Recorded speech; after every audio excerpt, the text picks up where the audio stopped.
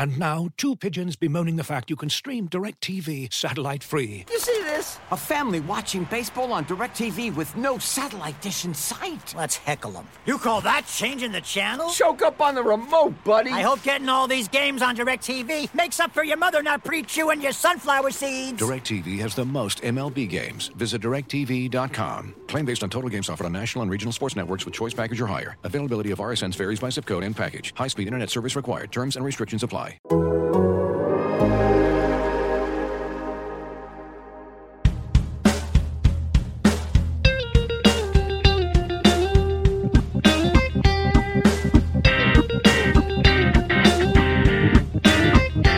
Welcome to Rates and Barrels, presented by Topps. Check out Topps Project 70 at Topps.com. Tons of great cards live each and every day. Derek Van Riper here with Eno Saris with you on this Wednesday.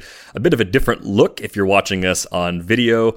Travels have returned. Therefore, road pods are very much a part of our life right now. And the chaos around road pods also includes sometimes doing slightly shorter episodes. So if this is one of our shorter episodes, it is the chaos of life yet again raining down upon us. How's it going for you on this Wednesday, Yeah, don't mind me as I try to move a pillow behind me because I'm like in the guest bedroom holed up as the kids are sure to scream in the hot tub outside. But it's all in the name of family fun. But I am glad that we'll be driving home tomorrow. I'm recording from the third floor of the McAllister home from the movie Home Alone. So up in the McAllister attic. Pretty good acoustics up here, though, so different backdrop. Hey, wait, for me. I recognize that backdrop. You got a few options, to say the least. Yeah. What you guys don't know yet. Should we tell him? Sure, you can tell him. He's at my house. But Eno's not here. It's so ridiculous. Very strange. Very strange. You'll find out more about why in the coming days, perhaps. But yeah, so I'm hello, my house. Your house is still here. It's in great shape. You didn't burn it down. That's good. I did not have a bagel go awry. So definitely some good news there. But let's get into some news items that have broke since we last spoke at the end of last week. And we will kick things off today with Vidal Brujan getting the call for the Rays. And I think Brujan's a player we've been looking forward to for a while now because we're expecting him to make a pretty significant impact on the base paths, at least on a per-game basis. I think there are some questions longer term about how he fits into the current build of the Rays lineup. Temporarily, Manuel Margot is on the IL, so that opens up time for Margot to play in the outfield. The Rays trust him in all three spots. He debuted at second base as part of a doubleheader on Wednesday. Where are you setting the expectations for Brujan in his first go as a big league hitter? The biggest problem here, it's almost like a minor league pitcher coming up where you're just missing a large part of the data that's really important. Because if you look at his background, you say, okay, this is a slap hitting contact guy with what we hope is good patience. So I don't know who's a comp for that, like an Iglesias type. Mm-hmm. Somebody who will get on base, but they might, kind of force the bat out of his hands. You might not expect to have a 10 or 11% walk rate like Brujan had in the minor leagues if he actually does have true talent 100 ISO, because it's just going to be sort of, fill up the zone on him because you're not scared of him hitting doubles, right?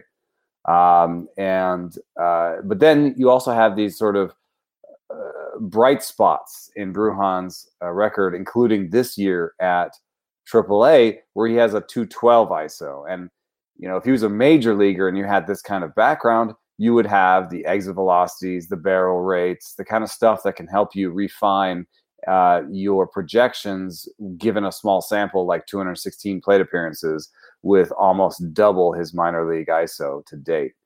So what makes him exciting is that ISO could be real. And if that ISO is real, then he could be a sort of 260 to 275 hitter with, something like 20 homer power and 40 steal legs. And he could play he could have second base eligibility and outfield, center field eligibility. So that's super exciting. That's I'm describing a ceiling though. I think his floor is a lot more like a 240 hitter that hits you maybe 10 homers in a year, and maybe doesn't get on base as much because that walk rate goes down, and so therefore is more of like a 30 steal guy. Plus, you throw in the wrinkle, it's the Rays, and so is he just going to be here for a while Margot's down, or does he play his way into regular role? Yeah, I wonder if this is something of an audition for him, especially in center field. We've talked about Kevin Kiermaier being someone that's pretty vulnerable to losing a significant share of playing time, and if the Rays are willing to take a little bit of a hit defensively and move things around and either play Brujan there or shuffle the defense around to adjust, that could be one way to increase that playing time. But a big side platoon role for Brujan doesn't seem egregious as far as like a short-term cap goes, and then that already starts to whittle away his value. He goes from being someone that you'd want to have in possibly all leagues because of the stolen base potential to someone that is a little bit more difficult to roster depending on the schedule, even in some 12-team leagues, if the bat doesn't come around right away. I think there's a huge range of outcomes, and I was looking for guys with rest of season projections with a 240s-ish batting average, and I guess at this point we'd be looking for about 8 to 10 steals, and you can go down the list. You see Manuel Margot actually 260 with 9 steals, 8 homers. I mean, that could be the type of fantasy player that we're getting right now, is another Manuel Margot, and that's not necessarily going to win your league for you, but it could be an upgrade over what you have currently in some leagues. Yeah, I just think that there's a possibility here for that kind of Fabopalooza energy where people are really excited about him, drop 20% of their FAB budget or more on this player, and then he ends up being an injury replacement and goes back down. I mean, that's just I would say the meat of the possibilities here. Kind of projecting and sort of depending or paying on that ceiling ignores the fact that the Rays don't really like to give up assets ever or drop anybody. Like, they don't want to DFA anybody. They don't want to release anybody. They're not going to trade Kiermaier, so are they really just going to DFA Kiermaier to get Brujan that roster spot? And if you kind of look around that roster, who else would they DFA? Like, who else would they get rid of? They've already gotten rid of Tsutsugo. You could say Ji-Man Choi and throw Brandon Lau at first base. The problem is Ji-Man Choi right now has the best weighted runs created plus on the team. And maybe that's a lot of BABIP luck, but he is a guy who gets on base and does his job and has some value to the Rays. So who else would you drop? Yandy Diaz is a possibility, but he's still above average with the bat. And has some pop, and then it's Brett Phillips, really. And they acquired Brett Phillips. They traded for Brett Phillips, and I guess it's a possibility. That's the weakest spot in the roster. DFA Brett Phillips, and give Brujan 60% of the playing time between center field and second base, and then Kiermaier becomes a defensive replacement. Yeah, I guess you could also there's one other way you could do this. You could option Taylor Walls back to AAA once Margot comes back. Give Franco the full-time job at short. Play Wander every day at short, and make Brujan your kind of floating infielder if you want to do that. What Wendell used to be. Mm-hmm. And I suppose third base is still an option, but I haven't heard third base for Brujan. Yeah. I think there's maybe some lack of arm strength there.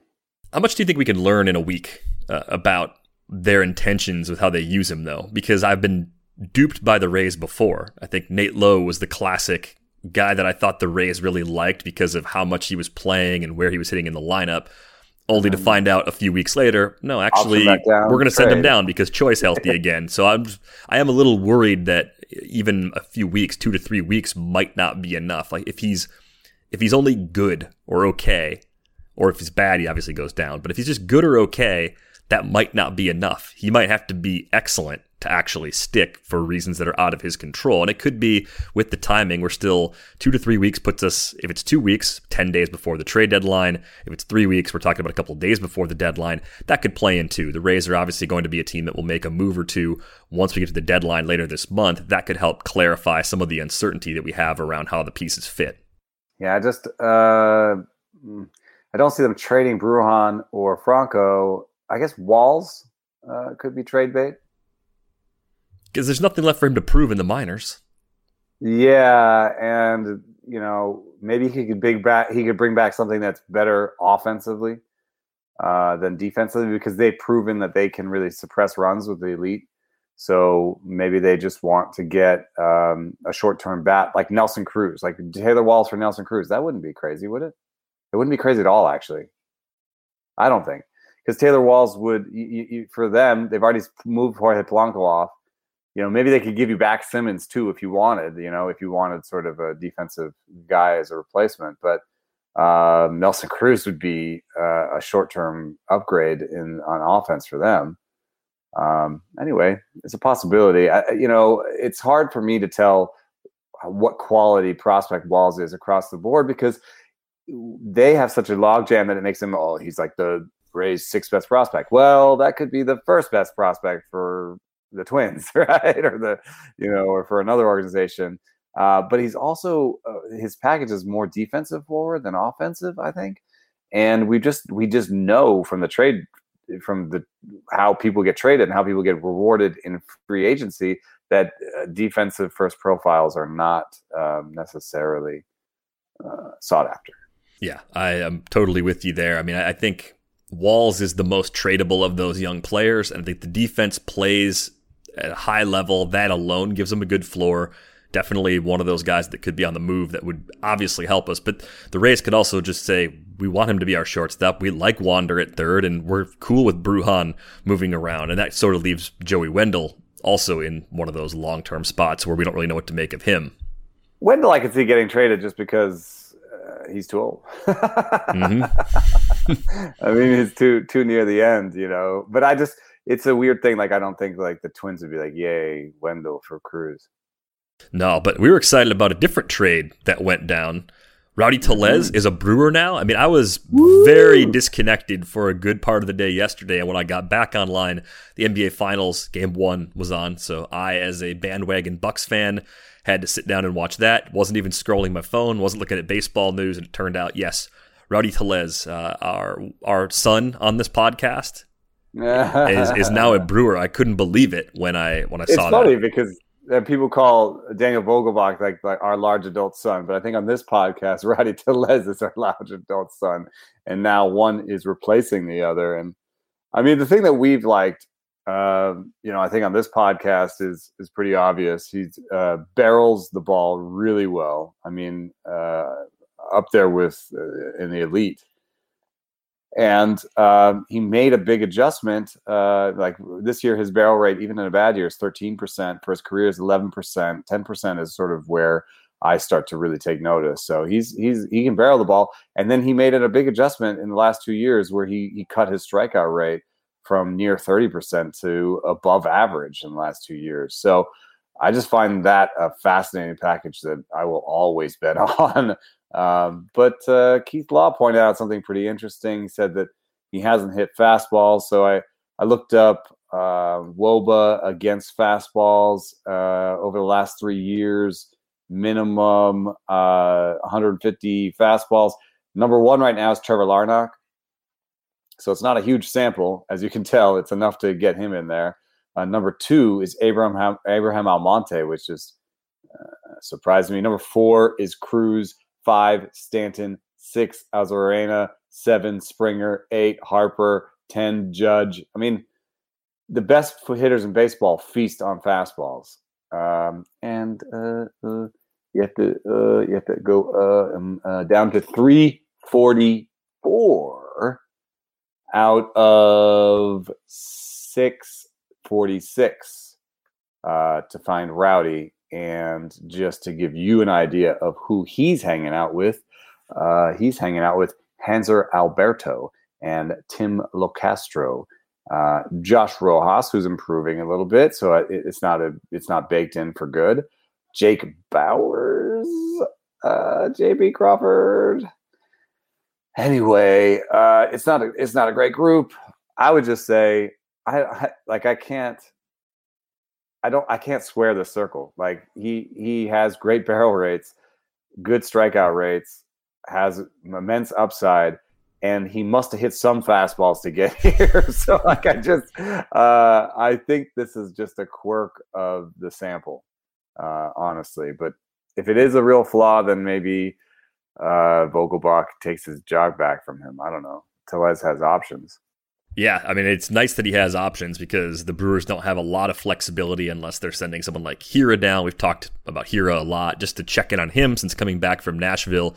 He's hitting 244, 360, 488 entering play on Wednesday. Still has a 34% K rate, but walking 10% of the time, and he's been 31% better than a league average hitter in terms of WRC+. So kind of tracking back toward at least the good version of Hira, if not the best version that we've seen so far. And that, to me, is enough to keep Tellez in more of a part-time role. I mean, maybe you have the occasional tough righty where you feel comfortable sitting a guy like Hira down in that matchup, but I see Tellez as still more of a part-time player in Milwaukee, even with Vogelbach on the IL.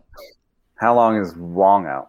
Wong, I think I saw maybe after the All-Star break. I think after the All-Star break is the hope. So Hira played second base back in April, the first time Wong got hurt. He has not started a game at second base in May, June, or July. So that tells me that ship maybe has sailed. It's still an option if they need to get everybody in, if offense is an issue, if Jace Peterson gets hurt. He's playing a ton at second base right now.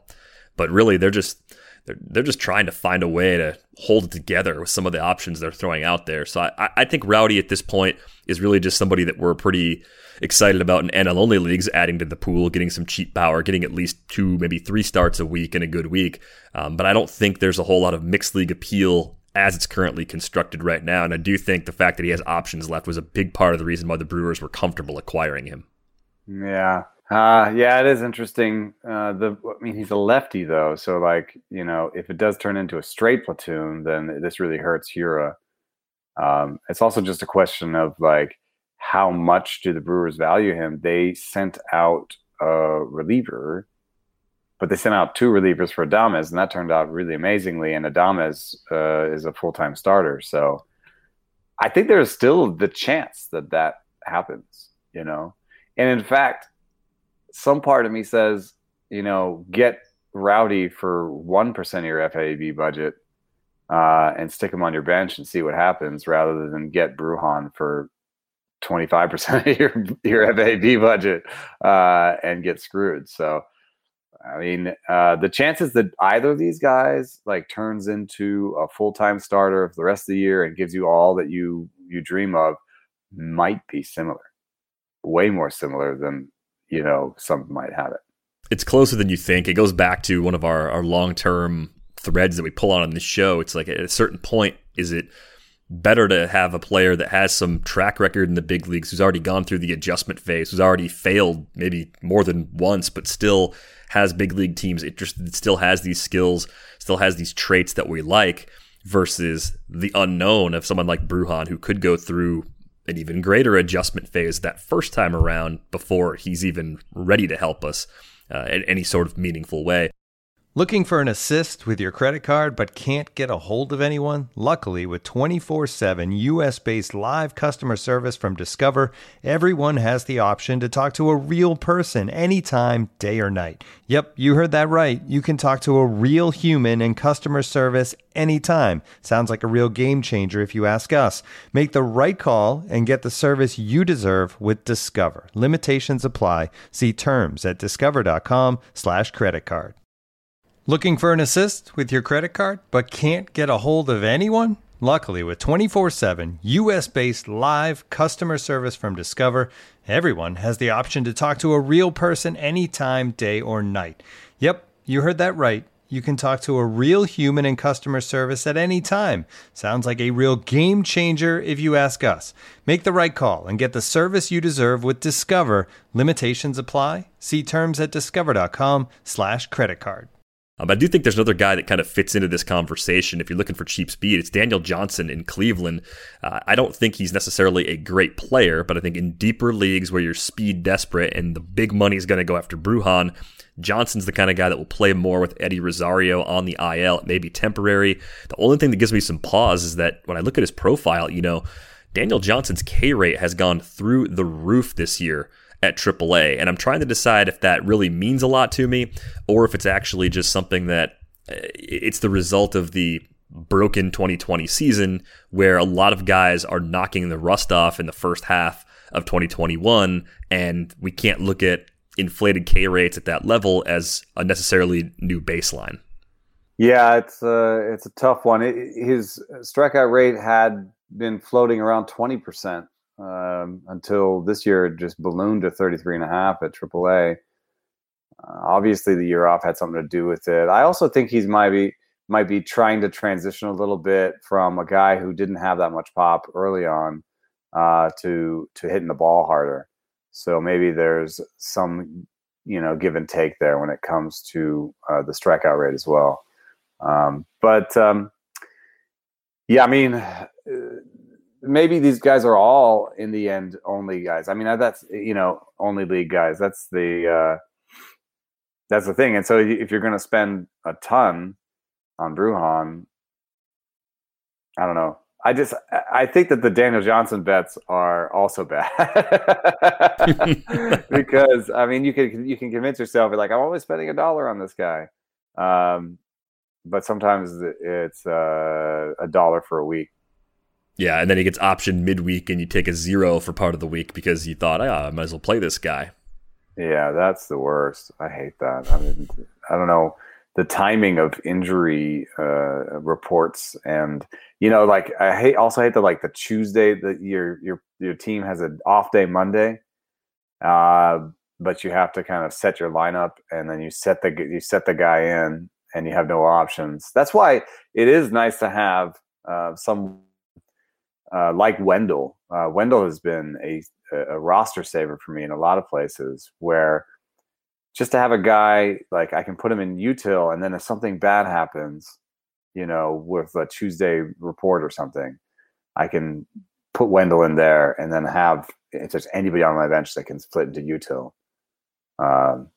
So I think those types of players are really useful. Johnson will be OF only. Brujan is probably 2B only. And Rowdy is first base, DH. So none of these guys are going to come in and solve that for you. But Brujan does have that possibility. Yeah, I think you can dream on the Brujan ceiling a little bit more. You're really looking more at floor power from Rowdy, floor speed if it clicks for Daniel Johnson. But that is a big if, given what we've seen at AAA from him so far this season. All right, let's talk about Sixto Sanchez. We found out that he is officially out for the season. Things were weird kind of going back to spring training with him because if you might recall, at the end of March, they optioned him to the alternate site. And there wasn't a lot of warning before they did that. I think the initial thought was, maybe they're just going to be careful because of past workloads, and he's absolutely fine. Within a couple days of that happening, he reported some shoulder soreness, and he's been trying to increase his throwing program on multiple occasions at the time since. Turns out there's actually a tear in his shoulder. It is a small tear of the posterior capsule, and that has required surgery. The Marlins are cautiously optimistic that he'll be ready for the start of 2022, but this is a pretty massive setback for a guy that looked really good upon arrival last season. Yeah, and the toughest thing for me is that the shapes on the fastball are not amazing. He's kind of a sinker guy with that slot, and it's not the shapes on the fastball are not conducive to strikeouts. That's why you've seen up and down his minor league record, not great strikeout rates. But then he like really opened eyes when he was sitting 97. When he came up and was sitting 97, then you're like, well, shape matters a little bit less if you're just going to blow it by them. And so the thing that worries me is that he has the surgery and he comes back and he's at 94, which is fine. But I think at 94, I'm more likely to look at like a 7K9, a 50 55% ground ball rate and say, this is not a fantasy ace. This is not fantasy ace material anymore.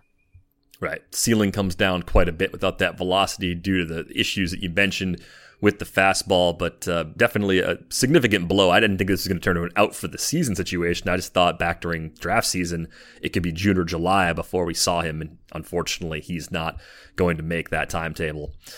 There's nothing harder, I think, in rankings than trying to rank a guy like that. I think I had him all over the place. And in the end, I had these just like these little injury pockets where it's like, okay, I've run out of arms I really like that are healthy. So now here's a pocket of like Sixto, Thor, Sale. You know what I mean? There was all these little like they kind of described a tier in a way where it was like, okay, you know, I'm done with the arms I really can believe in, and so here's some guys I could believe in if they were healthy.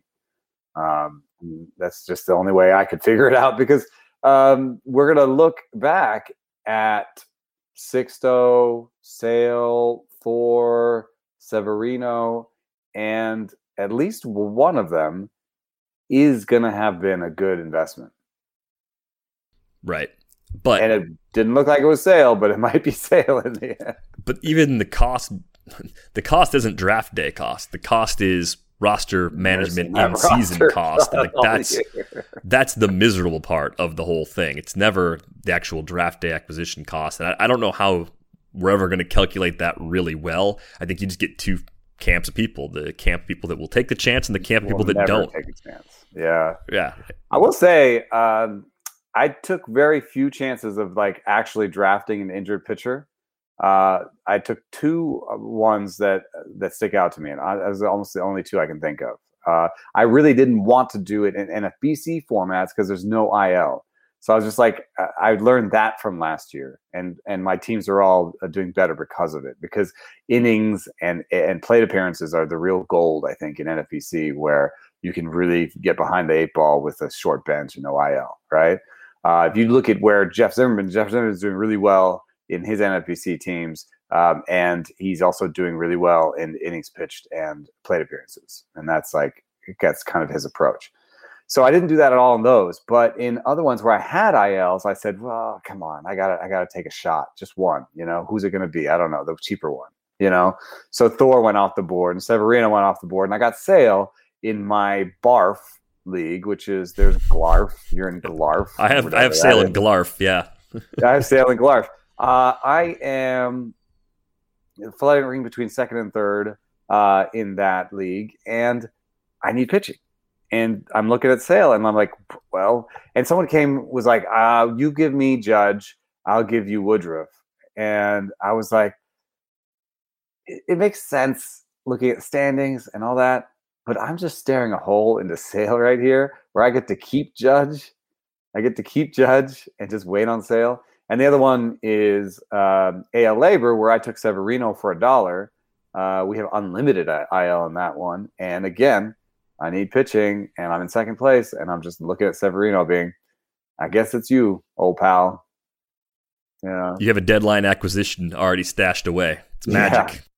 Yeah, and in related manner, I have very little FAB in all these leagues. So we'll see how this works out. But yeah, I mean, it always comes down to your league structure and stuff. But I definitely have an ear for people who are like, I'm not going to pick up an injured pitcher, and I'm not going to draft pitchers that I think will be injured. That second part becomes a lot more tricky, though, because it requires a pretty rigorous rubric. And I also think you could be right by accident. You're not always right by process with some of those guys. You know, a pitcher strains a hamstring covering first base, and you were worried about his arm. Well, right. You don't really get a W for that. Don't be the pain guy being like, I told you so. I told you he'd be hurt, and you're like, he got hit by a pitch at the plate. Yeah, he kind of rains on a lot of parades. That's his MO. Don't look. He was raining. He was talking about somebody's mechanics for the kid who died from Tommy John surgery, from complications after Tommy John surgery. So like, that's about the very bottom of the barrel. Don't go look. It's just terrible. Yeah, that is definitely terrible.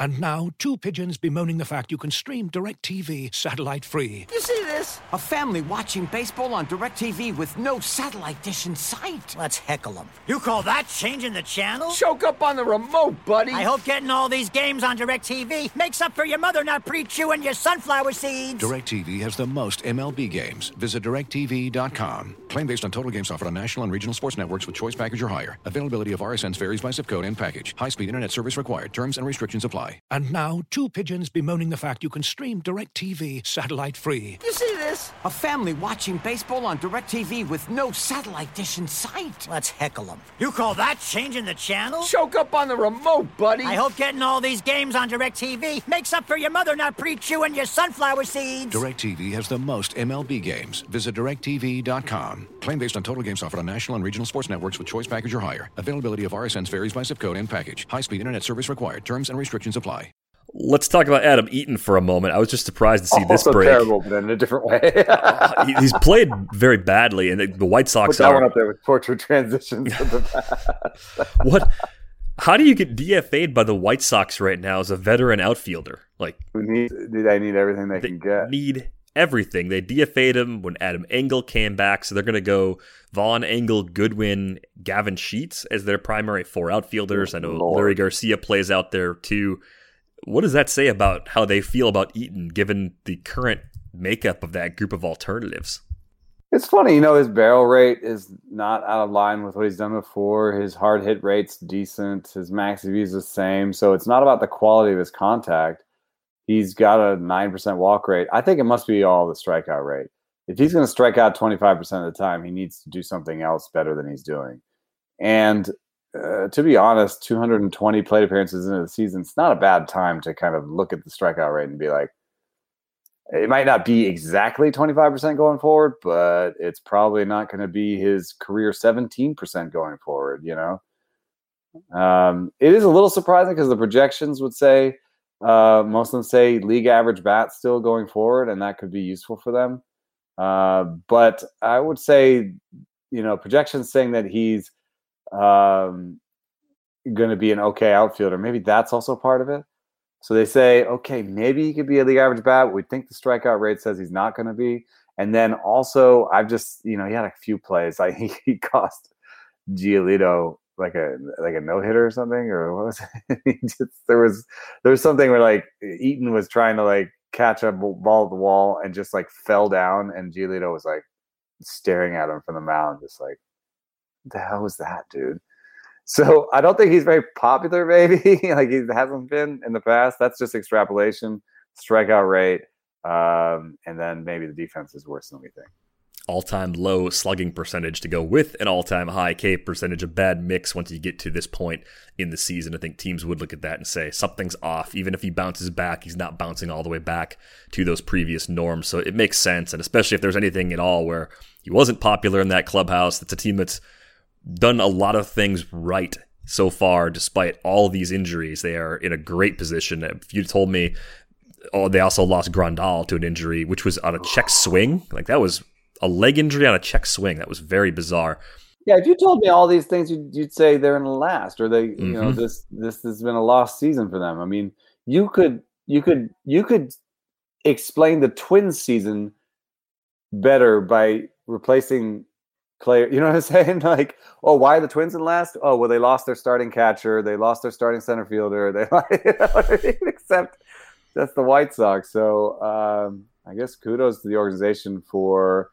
I think getting the most out of their pitching that they've gotten in a long time. Absolutely. Steps forward from a couple guys, Dylan Cease, Michael Kopech out of the pen. I mean, the big trade for Lynn has worked out really well for them. Healthy Rodon. I mean, we talked about this team at the beginning of the year and said they could easily win the AL Central, but they probably couldn't withstand a season like the one that they're having. So they have exceeded expectations by getting through their biggest flaws to this point.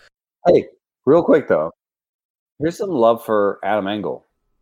It's a great defender, by the way. I think Engel is their starting center fielder until they get the replacements back, because Billy Hamilton is pretty much a nothing on offense. So I think he's more of a defensive replacement. And Sheets is definitely a corner outfielder, and so is Goodwin at this point. So you're looking at your starting center fielder for at least a month or two. And I think his pop is underrated. And he's going to steal you some bases. So, I'm very glad to have him on labor. And I think if he's available in your AL only or deep league, like, consider him. Like, I think he could hit better than the 230 he's projected for. He could do like 240, 245 with 5 homers and maybe 5 steals going forward. I mean, I'm not painting the rosiest picture, but that's useful in a lot of leagues. Safer than Daniel Johnson is where I would say Adam Engel goes at this point. And a similar package of stats he could give you. Definitely. Had one question come in for this episode. This one came in from Taylor. He writes, what are you guys making of Chad Kuhl these days? Since returning from the IL, the command appears much stronger, and the last 4 starts in particular have been excellent. Blister issue aside, partway through the June 30th start, slider looks nasty and could work for him if he leans on it more. Looking forward to the next episode as always. Thanks, Taylor. I think you mentioned Kuhl recently as a bullpen trade target for other teams, for contenders, like as a guy that is definitely good enough to get guys out. It's just a question of whether or not he sticks long-term as a starter. So what have you seen lately from Kuhl? Yeah, I've always liked his breaking ball, and one of the things that I've always wanted for him is to throw that breaking ball a ton, and kind of join the 50-50 club, per se. And Stuff Plus tells that same story where the slider and the curve are his best pitches. The changeup is about league average, and his four-seamer and sinkers aren't that great. And in terms of command, he's pretty poor, actually. So it is kind of the package that would make a big leap forward if he was a reliever, Mm-hmm. And I think they keep trying him because A, they need starting pitching, and B, maybe he has more value on the trade market as a starting pitcher in the meantime, and C, he has representative other pitches, right? Like he has a changeup, and so I will say, looking at the location and stuff numbers, he has been trending positive. 2 of his 2 best location plus starts of the year are in his last 4 starts, and 2 of his best stuff starts of this year are in the last 4 starts. So I think that's partially just throwing his good pitches more and his bad pitches less, and showing maybe a little bit more strategy when it comes to location, because his command plus is like an 87. It's reliever level. So I think like long term he's a reliever, but short term, very interesting acquisition for someone looking for a cheap pitcher that could sit on their back end. And this is probably true for fantasy too.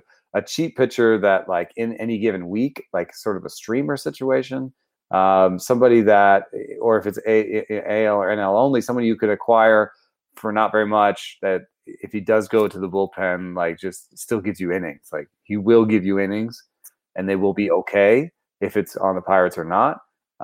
And there could be some good starts in there, but I think long term, the vision for me for him is a reliever.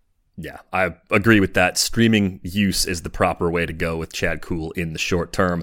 Thanks a lot for that question, Taylor. We will take a lot more questions on Friday, so ratesandbarrels@theathletic.com is the best way to email us. On Twitter, he's at Eno Saris. I am at Derek Van Riper. If you don't already have a subscription to The Athletic, you can get one now for just $3.99 a month at theathletic.com/ratesandbarrels. For Eno Saris, I'm Derek Van Riper. We are back with you on Friday. Thanks for listening.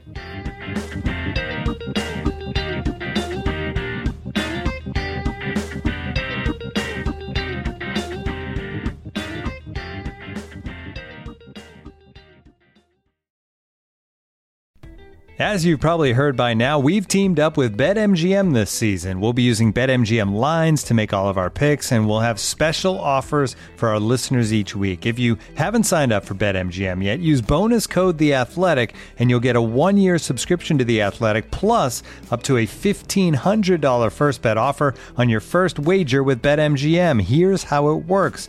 Download the BetMGM app and sign up using bonus code TheAthletic. Make your first deposit of at least $10. Place your first bet on any game and claim your voucher for a 1-year subscription to The Athletic. See BetMGM.com for terms. U.S. promotional offers not available in D.C., Mississippi, New York, Nevada, Ontario, or Puerto Rico. Gambling problem? Call 1-800-GAMBLER. Available in the U.S. Call 877-8-HOPE-NY or text HOPE-NY 467-369 in New York. Call 1-800-NEXT-STEP in Arizona. 1-800-327-5050 in Massachusetts. 1-800-BETS-OFF in Iowa. 1-800-270-7117 for confidential help in Michigan. 1-800-981-0023 in Puerto Rico. First bet offer for new customers only in partnership with Kansas Crossing Casino and Hotel. Don't forget, if you haven't signed up for BetMGM yet, use bonus code TheAthletic, and you'll get a 1-year subscription to The Athletic, plus up to a $1,500 first bet offer on your first wager.